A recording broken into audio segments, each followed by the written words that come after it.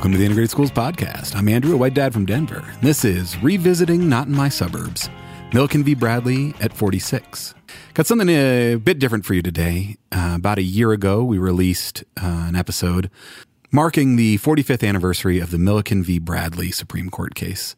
And we're going to revisit that episode today. It opened like this. The Honorable, the Chief Justice and the Associate Justices of the Supreme Court of the United States. Oh, yay, oh, yay, oh, yay. I have the disposition to announce for the court in number 73-434, Milliken against Bradley. That's Chief Justice Warren Burger announcing the decision in Milliken v. Bradley. The respondents in these cases brought this class action alleging that the Detroit public school system was racially segregated as a result of the official policies and actions of the petitioner state and city officials. They sought implementation of a plan to eliminate the segregation in Detroit and establish a unitary, non-racial school system in that city. A case that saw Thurgood Marshall issue this memorable dissent. Our nation, I fear, will be ill-served by this court's refusal to remedy separate and unequal education, for unless our children begin to learn together, there is little hope that our people will ever learn to live together and understand each other. Milliken v. Bradley, decided 46 years ago, is a case that I'd never really heard of. It's a story that's rarely told, but turns out to be crucial to understanding the current segregation we see in our schools and, maybe even more importantly, the massive funding discrepancies we see between school districts.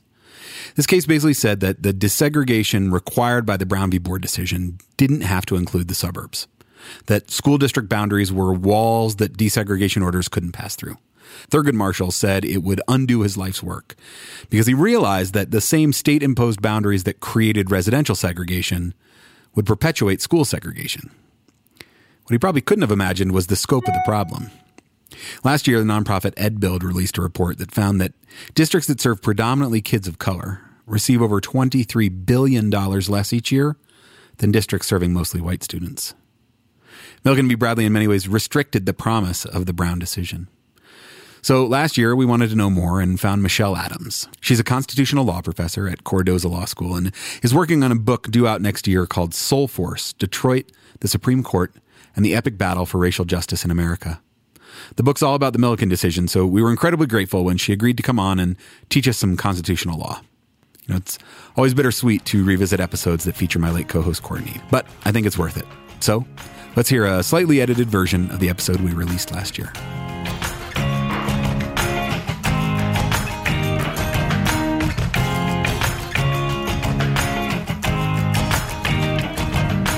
Michelle, can you introduce yourself? Sure. My name is Michelle Adams. I'm a law professor at Cardozo Law School in New York. I have been a law professor for over 20 years. I teach constitutional law and a bunch of other fun topics like that. I specialize in race discrimination, housing discrimination, and I've done a lot of work around affirmative action as well. And I'm writing a book about Milliken versus Bradley. And that is the topic for today because Milliken v. Bradley is celebrating its 45th anniversary. Yes, and I'm delighted to be talking with you guys about this incredibly important but underappreciated case. Yeah, I feel like it is underappreciated. You know, everybody's heard of Brown v. Board. I feel like a lot of people have heard of parents involved, sort of the other end of things. Can you maybe, before we dive into Milliken, give us the key highlights along the way? Yes. So let's do a little bit of constitutional law. Yeah. Let's pretend like we're in my constitutional law class. Let's talk about parents involved, and then we can walk backwards to Brown, and then I can fill in some of the other cases that folks would want to know about, and then we could talk specifically about Milliken. That'd be great. Let's start with parents involved. So parents involved was decided in 2007, and it was an interesting case because it really was a case where both affirmative action law and school desegregation law came together. And when the case first came out, I taught it under the label of two trains running, right? It was as if two trains were running on parallel tracks, and then one day they kind of just crashed into each other. And so the case had to do with these two school districts, one in Louisville, Kentucky, and one in Seattle, Washington. And they were both dealing with the same issue. And the issue was, how do we maintain racial diversity in our public schools? In Louisville, the court had found that there had been something called de jure segregation. And de jure is just a fancy way of saying by law. What it means is that state statute or municipal ordinance had required that the students be educated separately. Mm-hmm. Seattle's different, right? Seattle's in the West, and there never was a state law that required the students to be educated separately. But in Louisville, the court had, in 2000, basically said, oh, okay, you guys sort of did your time, and now there's been a remedy, and it's all over now. And then it's like, we're back to the beginning. Constitutional violation is cured, and everything's done. So basically, the court says you were in violation of the Constitution by having segregated schools that were written into the law. You undid that law. Mm-hmm. You've taken the steps to sufficiently undo that, and now the constitutional violation is cured, yep. And you can assign kids however you want. Yes. And so in Louisville, they said, well, we really like the fact that our schools are desegregated. We want to keep them that way. How can we do that? And so what they did was they put into place basically a race-based system of deciding who was going to get into certain public schools to try to maintain a certain racial balance. Seattle, same idea. They had a series of tiebreakers for the more popular high schools. But in both instances, both school districts used race as a factor to determine who was going to get into public schools to be able to make sure that there was a racial balance that roughly reflected the racial breakdown of the students in the system as a whole. So this was an intentional act of desegregation, right? Like we're using race as a way to desegregate, obviously, but... Exactly. Technically it's known as a voluntary desegregation plan. And the reason why it's called voluntary is because no court is requiring it. Right. So in Louisville, in 1999, they were under a court order. But then voila, in 2000, there's no longer a court order. But the folks say, hey, we love this. And most parents wanted this. So we want to keep using race to try to maintain this racial balance. We think integration is really important. And so they're intentionally using race to try to desegregate. Yeah. So ultimately, there's a challenge to these plans because there are, pretty small percentage of parents who don't like them. And they're saying, you're using race in a way that violates my constitutional rights. I didn't get into my first choice school. In Seattle, I wanted to go to a more popular school. It was oversubscribed, but because of race, I couldn't get into my first choice school. And so they said, my equal protection rights are being violated as a white person. And so you can't use race in that way. And the court ultimately agreed. And so even though the Supreme Court struck both of those plans down in Louisville and Seattle, Justice Kennedy said, well, I can imagine a kind of hypothetical voluntary desegregation plan for K through 12 that used race that might actually pass, but this is not it. Mm. I'm sitting in the Supreme Court, I'm listening to oral arguments. I'm basically realizing that the school districts are going to go down, and I'm asking myself, well, how did we get here, right? How is it that if you've got communities and school boards don't just do what they want, right? They've got to be responsive to the parents. And if the school boards are basically voting these things in, and if the majority of parents of color and white parents want these programs, well, why would the Supreme Court not let them have them? It's a really interesting and important question. And the question is, well, how did we get here? Can I just stop for a second? Sure. We can't use race to achieve racial balance. I just wanted to say that again. You can't use it. You can't use race. If you do a deep dive into Justice Kennedy, because he's the one who had all the power, he basically says, listen, the objective is not constitutionally problematic, meaning it's okay if the school districts seek to achieve racial integration. That doesn't violate the Equal Protection Clause. That's okay. You can have that motivation, but you can't do it in this particular way. You can't use a racial classification scheme to try to achieve the objective of racial integration. That was Kennedy's big thing. Yeah. So he said there are a lot of other, what they call facially race neutral, meaning you didn't use race explicitly, but let's say you decided that you wanted to do some sort of outreach, or you wanted to use socioeconomic indicators, for instance. Or you wanted to use a geographic system of gerrymandering the school zones based upon where students live. That might be okay if the intent is to try to integrate. But what you can't use is that racial classification scheme. He thinks that's too pernicious. So then the big question is, well, this is 2007. That's pretty recent. What came before, right? So let's go back. Let's go back and figure out what came before, because what's so interesting about Parents Involved is that Chief Justice Roberts and Justice Breyer, who are on opposite ends, they're coming from completely different universes, right? They're fighting about Brown. I mean, that's why Parents Involved is really worth taking a moment of your time to kind of just sit down with it and chew on it, because the case is really about Brown. What does Brown mean? What is Brown about?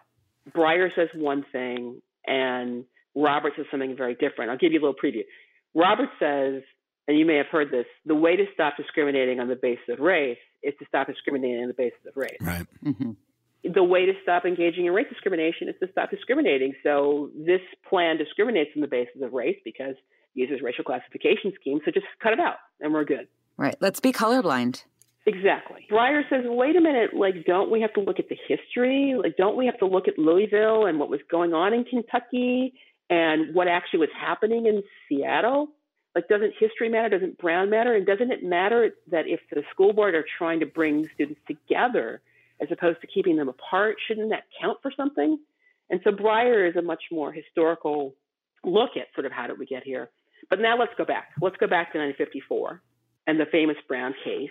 So Brown, if you go and you read it, it basically says that it violates the Equal Protection Clause, which is in the 14th Amendment, to require the races to be educated separately, that it violates equal educational opportunity, and that every student in the country has a right to equal educational opportunity for a couple of reasons. One is just because education is very important. And the other reason is for good citizenship. The court talks a lot about educating people to be able to do things like vote and to read and to be able to participate in a democracy. And so for those reasons, they have to have equal educational opportunity. And when you separate students, it violates those notions. And so that's Brown 1. Says nothing about remedy, nothing about how do you make it stop, nothing about desegregation. Next year, Brown 2 says, well, okay, now we understand that we've got to do something. The question is, well, what has to happen in the South? And you get this very famous formulation of all deliberate speed. And Brown 2 in 55 is really, rightly criticized as being the court's embrace of gradualism, where it basically gives the South a long period of time to stop segregating. And then the Supreme Court basically just gets off the field until 1968. In terms of the school segregation cases, between 1955 and 1968, the Supreme Court basically just says, hey, we're out. Do what you're going to do. We done, right. Basically. And it's a problem, right? Because the Supreme has stepped back. Now what happens is, of course, is that the Congress gets on the field. And we passed the Civil Rights Act of 1964, which is really, really important because Congress basically triggers the ability to get federal education money on coming into compliance with certain desegregation mandates. And that really gets the South's attention because they want the federal money. Right. Then in 1971, you have this other famous case called Swan, and Swan is basically known as the busing case. Yeah. Right. And in the Swan case, the court says, well, here are the specific things the federal courts can order school districts to do to come into compliance with the Brown mandate, including changing the geographical zoning, changing student assignment plans, pairing and clustering schools, and busing in some instances, and some limited racial quotas. That's basically what the court says in Swan, and that's 71. Then you move to 73, and you get this case called Keyes. And Keyes is important because Keyes is the first time this court really steps out of the South. Keyes is in Denver, and it's really about how do you prove that there's been what's known as a Brown violation? How do you prove that the school districts have engaged in action that would violate the Constitution when there was no state statute actually requiring the kids to be separated? Are there intentional acts that the school district can take that are basically functionally the same as passing a statute saying, you know what, white kids, white schools, black kids, black schools? And the answer is yes. And then the following year, ta-da, you get to Milliken 1, which is an incredibly important case that we can talk about. Okay, well.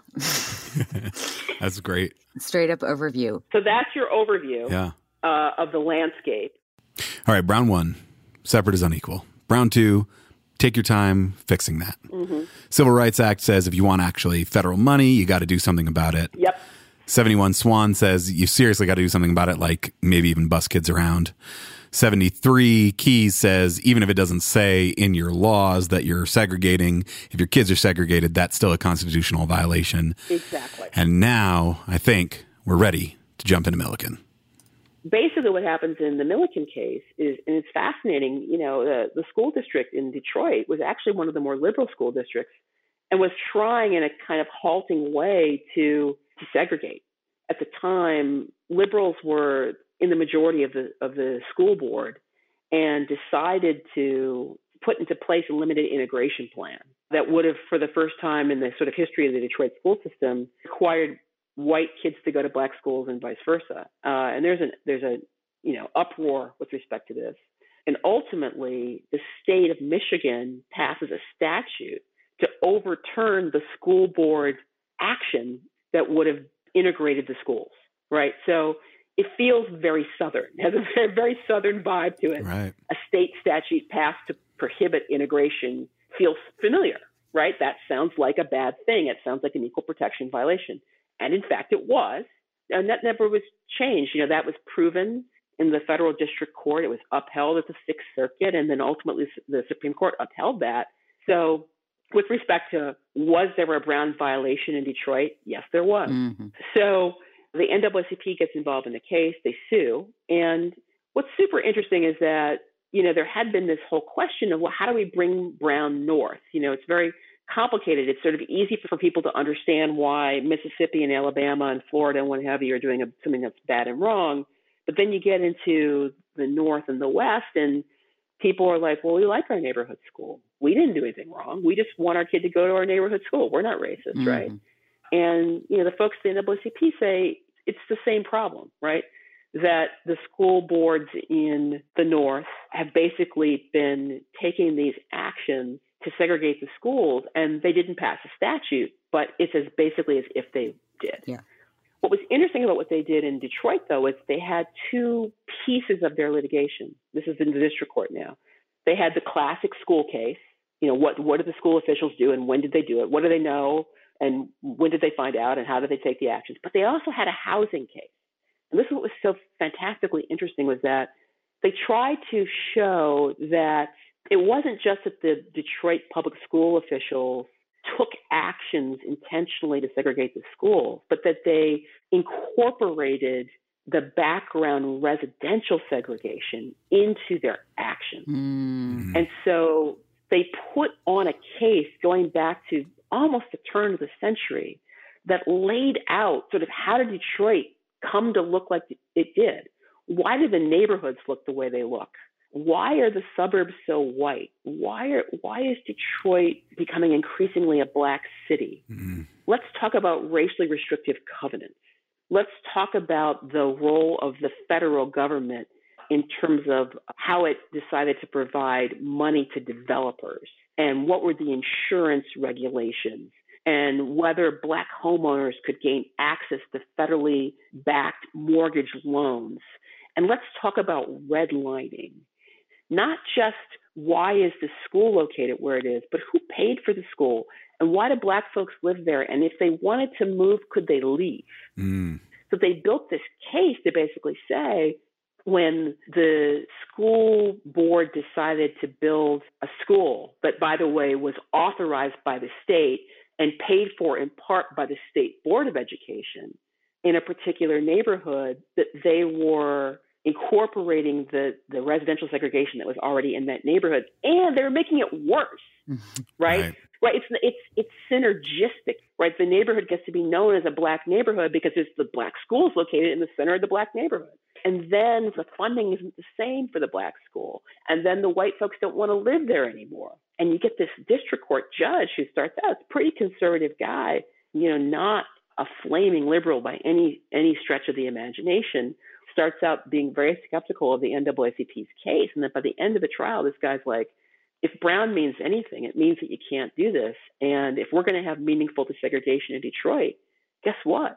We have to use the suburbs, because if black folks had wanted to move to the suburbs, they couldn't move to the suburbs. They couldn't move there because of the housing segregation. And the state of Michigan is liable for all of this. The suburban school districts and the suburbs themselves are just what we call political subdivisions of the state. They're just little mini portions of the state. They don't have an independent sovereignty. So because of all this finding of liability against the state of Michigan, because of the fact that it was school and housing segregation, And because it's impossible to provide a meaningful desegregation remedy within the four corners of the city of Detroit, we're going to use the suburban school districts to have this remedy. And that's when the shit hit the fan. Right. Because the suburban school districts had not actively segregated their own school districts because their own school districts were all white to start with because of the residential segregation that created the suburbs in the first place. That's exactly right. They thought, listen, we look at the 14th Amendment. The 14th Amendment doesn't talk about the suburbs. Right. It says no state shall. Like it doesn't say no Southfield shall or no Troy, Michigan shall or no right. Bloomfield Hills shall. It says no state shall. And the state was guilty. And the school district boundaries are drawn by the state. The state is in charge of where the school boundaries are.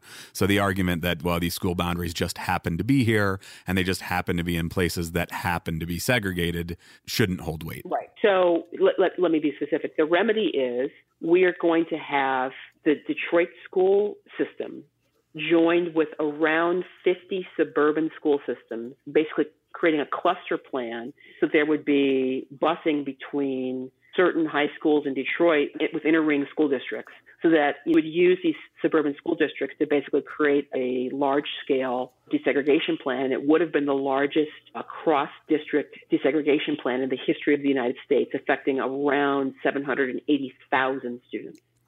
So this is why Milliken's so important. Right. You're talking about, 750,000 kids. This is a massive program.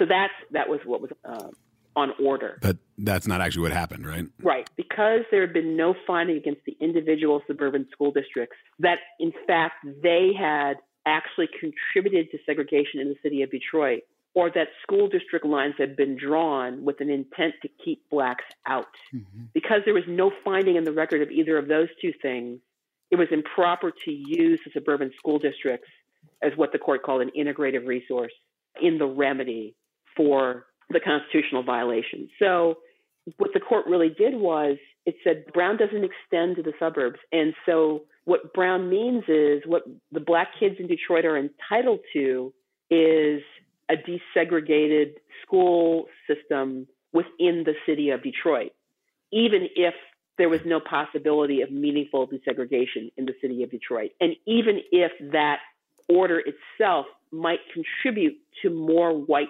flight, because now the remaining white folks in Detroit would know all they have to do is move across the 8 Mile Road line, the famous line that Eminem rapped about, to avoid desegregation. And so the district court judge was like, listen, I'm worried that my order is actually going to increase white flight. And so even though that might happen, the Supreme Court said it doesn't really matter. All you're eligible for under Brown is desegregation within the city of Detroit. And it just doesn't really matter if there's no white folks there. So because the outlying school districts weren't expressly segregated by law, this couldn't actually target those suburbs.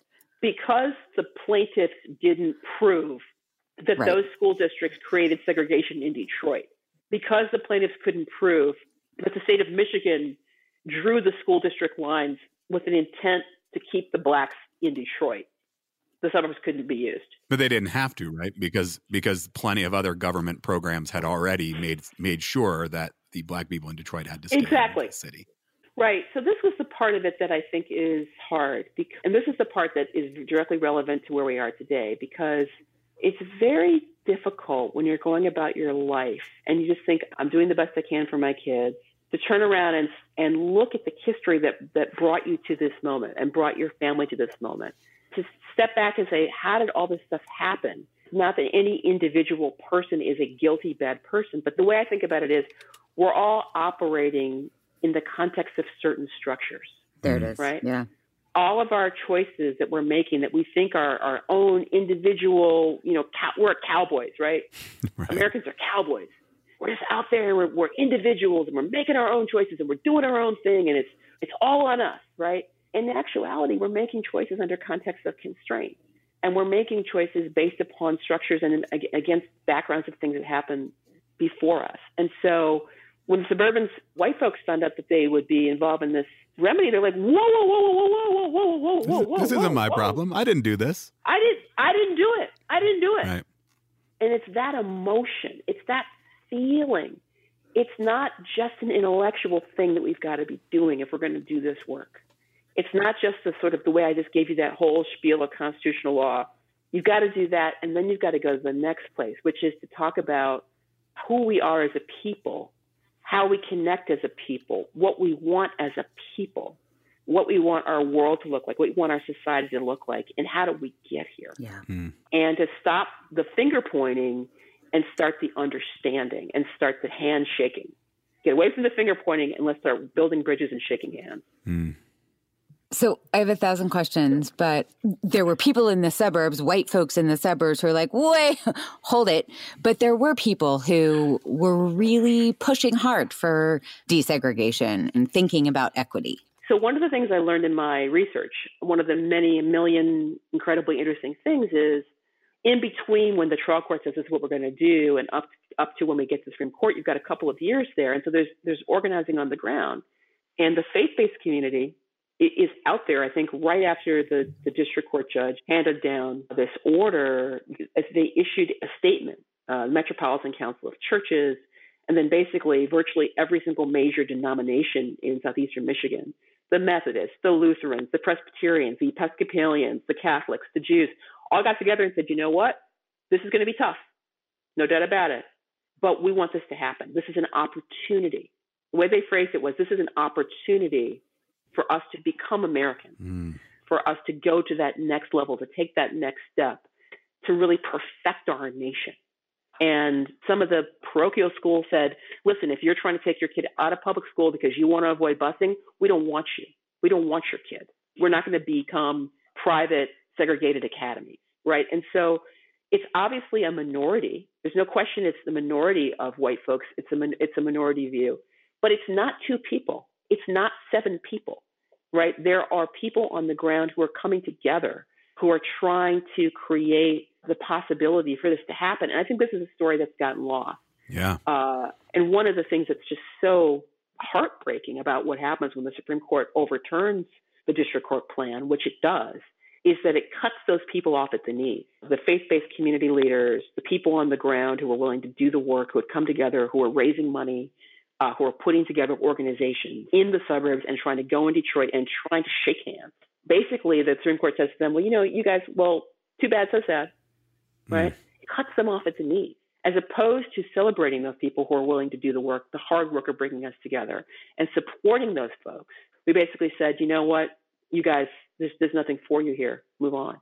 And that's one of the things that I think is so heartbreaking from my perspective. Yeah.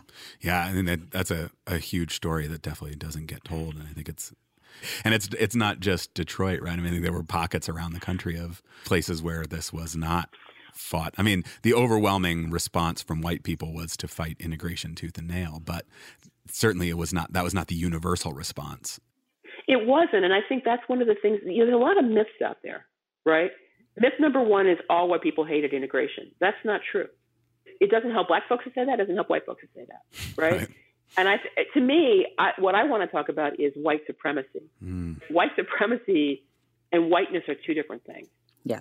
And it's vitally important to draw a distinction between the two, because there were white folks who were doing the work of trying to fight against white supremacy.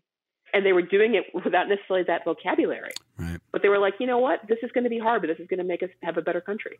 And it's those same people who were on the ground in Louisville, in Seattle, too.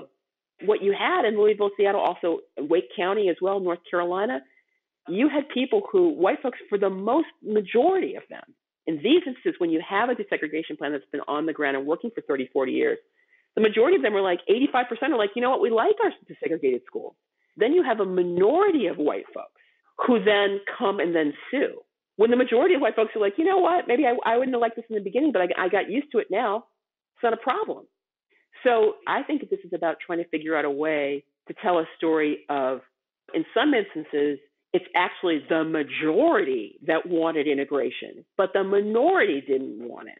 But it was a well-funded minority that had the ear of the Supreme Court. And that explains Parents Involved. You know, we talked with Elizabeth McRae, who wrote Mothers of Massive Resistance. Mm-hmm. And she talks about, this very vocal minority. And the concept of like segregation needed constant gardening. And so what I think is interesting about the story you're telling about Detroit here is that the segregation is not like the natural space. Exactly. Segregation has to be fought for and protected at all costs, but that it's actually more natural to want to build those bridges, have those handshakes, and create a different kind of community or city.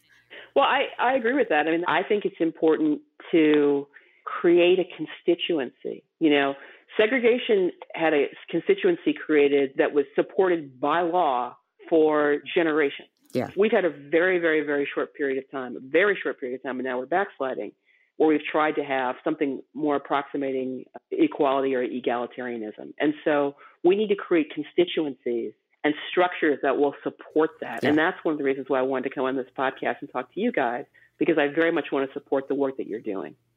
Thank you. We talk about that a lot, about the policy is necessary and policy is important, but policy relies on some on the ground social capital and constituency to support it and to fight for it and to hold people accountable for it. And I think telling the story of white people who were not opposed to busing, who were not opposed to desegregation plans is an important piece of that, because I do think that story has been lost. So I'm very glad you're telling it.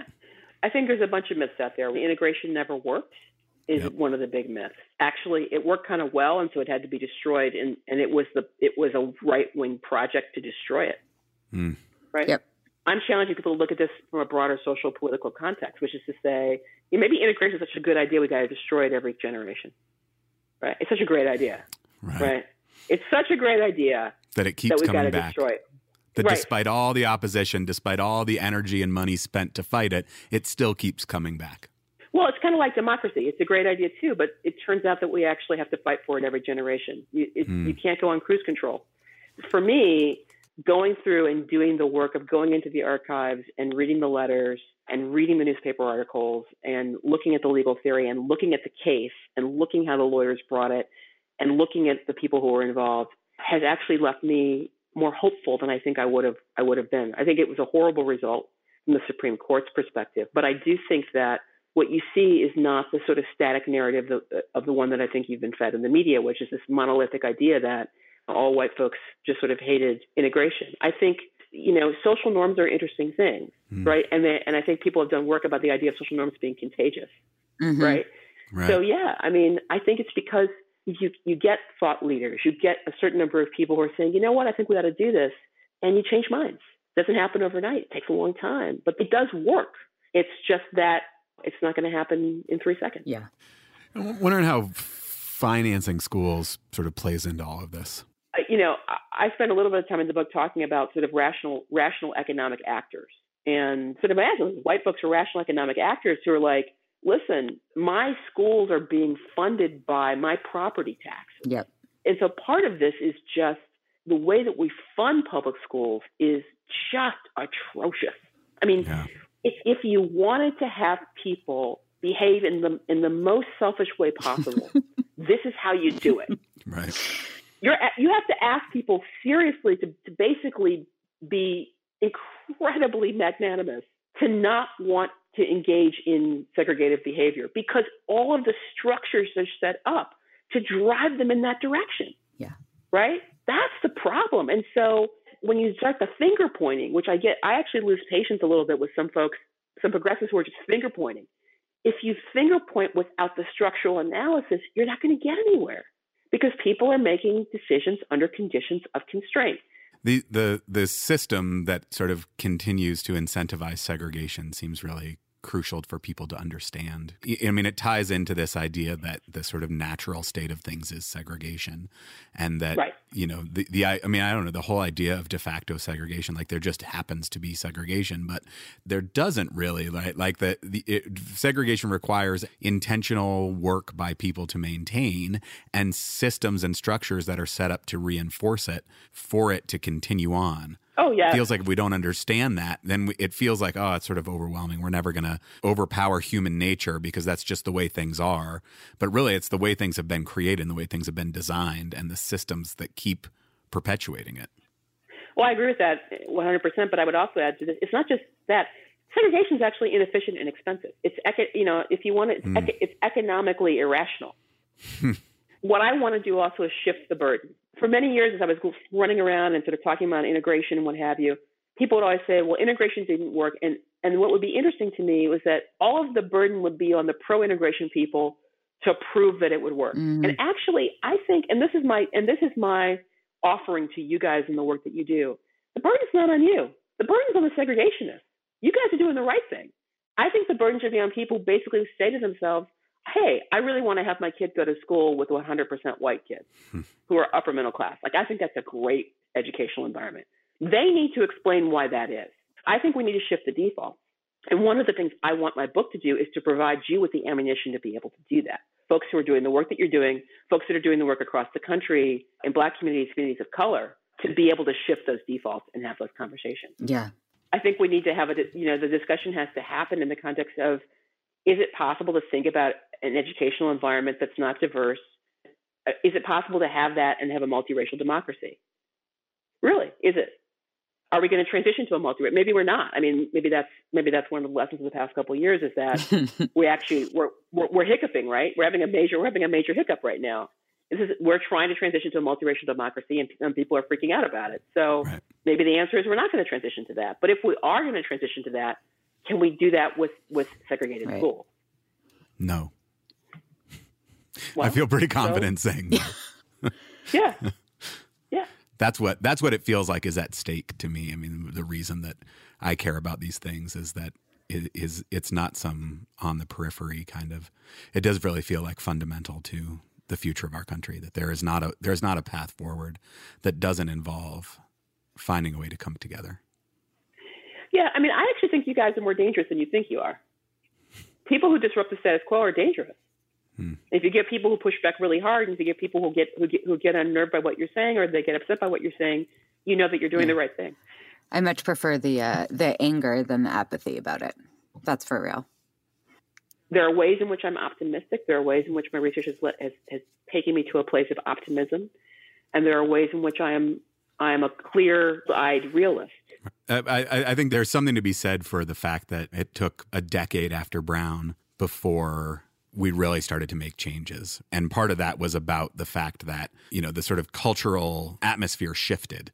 It took some political, cultural will to actually enforce Brown. And so, there is some pulling from the Supreme Court, but that requires also some pushing from the ground up from the community. So, there's a lot of people who write about theories of social change and the relationship between social movements and that effect of social movements on the Supreme Court and the federal courts. And it's very interesting stuff. And I guess I think that's an important qualification. But it is true that the Supreme Court, although they will deny it, lives in the world and they read the newspaper, right? So it is true that if they do things that are extraordinarily unpopular, that can have a disciplining effect on the court. This is certainly true. So that I agree with you, and I think that I don't want to be so negative that it puts the kibosh on people doing the important work that needs to get done at the state and local level. So I think that's completely correct. The one thing I would say, though, is that when you look at the nature of the justices and the philosophies of the justices, and I think if we had more of those kinds of justices on the Supreme Court now who are conservatives, I might not agree with them, but who are really committed to stare decisis, and who are more of that kind of classic mid-century mode, I would be less concerned. I worry the court is going to behave in an activist way. We've already seen some of that, and it's just a serious concern that I have. Yeah. But you're correct that you can blunt some of that by coming out in force and by being incredibly active politically, and we've seen some of that since 2016, and it's been very heartening. Yeah. There's hope. Kernels. There's hope. A lot of work to do. Kernels of hope. Look, I'm writing about a case that overturned what I thought was a really important decision, but still there's hope in that book, and there's hope in this discussion. That's right. We're incredibly grateful for your time and your expertise and sharing all this with us. And my pleasure. Can't thank you enough for coming on. Yeah. I look forward to maybe seeing you guys on book tour. And yeah, and hopefully we'll be able to bring you back when your book is published and get a redux. Love to.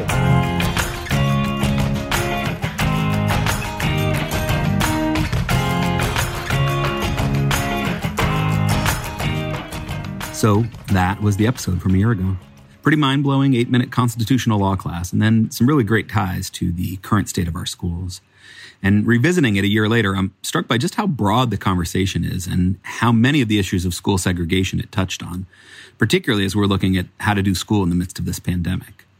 Acknowledging that there are definitely no good options for the fall. We know that any steps we take to improve the education we're able to offer, whether it's virtual or in person, will require resources. And Milliken, in many ways, was instrumental to solidifying the inequitable funding of public schools in so many places. The resources available to districts to try to make the most of a very difficult situation are vastly different, and the results will be worse for those already the most marginalized by our education system. Her question about segregated schools being incompatible with a multiracial democracy is really hard to grapple with in this moment when our lives continue to be as segregated as possible. Finding ways to build bridges instead of pointing fingers feels even more important now, but so much harder in our isolation. But her story also reminds us that the forces pushing for segregation will not rest during this time. And so we have to keep fighting. We have to keep focusing on our entire community, finding ways to build relationships, and trying through it all to be guided by equity, even when that feels elusive. So I want to play the conversation that Courtney and I had after that episode from last year. But first, I want to let you know that Integrated Schools, along with the National Coalition on School Diversity and Learn Together, Live Together, will be hosting a Thurgood Was Right Twitter chat. It'll be July 28th, 3 p.m. Pacific, 6 p.m. Eastern. Log on to Twitter, look for the Thurgood Was Right hashtag to join the conversation. We'll be talking about the impact of Milliken on how we think about current segregation and what's possible to address it, as well as what we can learn from the decision to inform how we think about school in the context of COVID and after. For more conversation about this episode or just to support this work, please join our Patreon, patreon.com/integrated schools. Check out Facebook, Instagram, Twitter to engage with other parents grappling with these topics. And let us know what you think of the episode by emailing hello@integratedschools.org. And now, the conversation Courtney and I had last year. I have a much better understanding of how we got from Brown, separate is never equal, to parents involved, can't use race for racial equality. And it seems like Milliken is really one of the major turning points. Yeah, right. Up till Milliken, the court has been moving slowly, unevenly, but moving towards more desegregation. And then Milliken says, hang on, desegregation plans have to stop at these artificially drawn boundaries of a school district. And so, of course, what did white people do? They drew up school district boundaries that only had white people in them, right? Districts that had explicit policies around who could or couldn't buy homes there. And then they moved there to avoid the desegregated schools. Yeah. And this still goes on, right? Like we can say that it's not really about racism or anti-integration, but it is. Yeah. And this, of course, leads to raising different kinds of money and resources to support the schools. And that's a whole other topic, right? Local control and school funding. I mean, it seems like the through line through this is that those who are pushing to maintain their advantage at the expense of others, which, in many places is the minority of white people, as Michelle Adams points out, those ones who are doing the racist stuff, they have been the loudest voices. Yeah. And I think when we ignore the stories of white people who didn't hate this, right? Parents in Seattle and Louisville who viewed their desegregated schools as a real positive for their neighborhoods and for their kids. When we don't tell those stories, we allow the default to become segregation. Yeah. We have to set the terms of the debate, right? Like integrating is the default. That's right. Yeah, and I just want to say that I really love her quote that we are more dangerous than we think. Next time you hear pushback from a parent on the playground or your mother-in-law that integrating is the wrong choice, just remember, if you are getting pushback, it's probably because you are doing something right. That's right. Last thing about Milliken, I think it was a decision that really set the country back in many ways, but it did lead to Thurgood Marshall's dissent, which is really an amazing piece of writing. And thanks to oye.org, we have Supreme Court audio. So you heard a bit at the beginning of the episode. At the end of this episode, we've got about 3 minutes of Thurgood Marshall's dissent that I think is really worth a listen. Yeah, definitely. And we are happy to be in this with you as we try to know better and do better. And now, Justice Thurgood Marshall.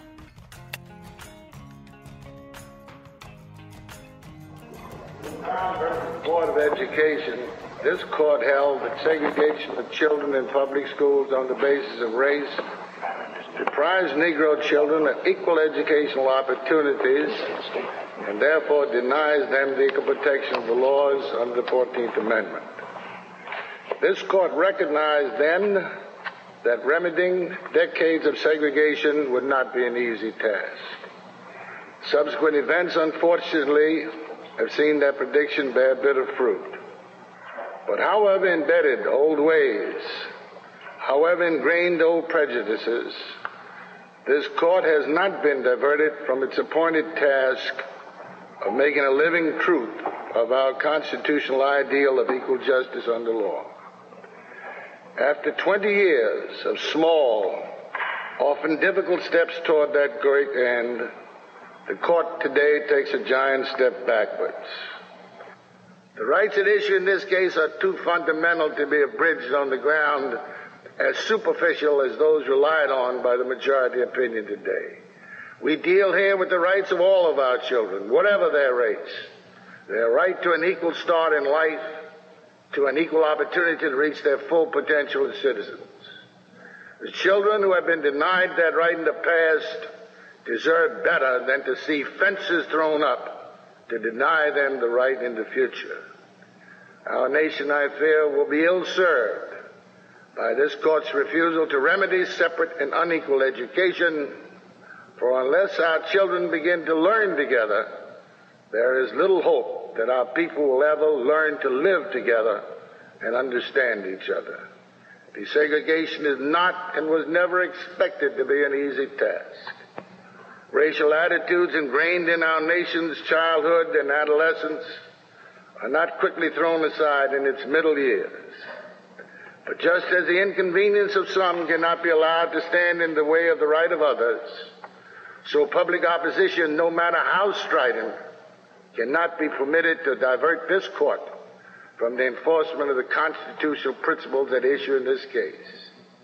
Today's holding, in my view, is more a reflection of a perceived public mood that we have gone far enough enforcing the constitutional guarantee of equal justice than is the product of neutral principles of law. In the short run, it may seem to be the easier course to allow our metropolitan areas to be divided up into two cities, one white, the other black. But it is a course I predict our people will ultimately regret, and for these reasons I respectfully dissent. Thank you, Mr. Justice Marshall.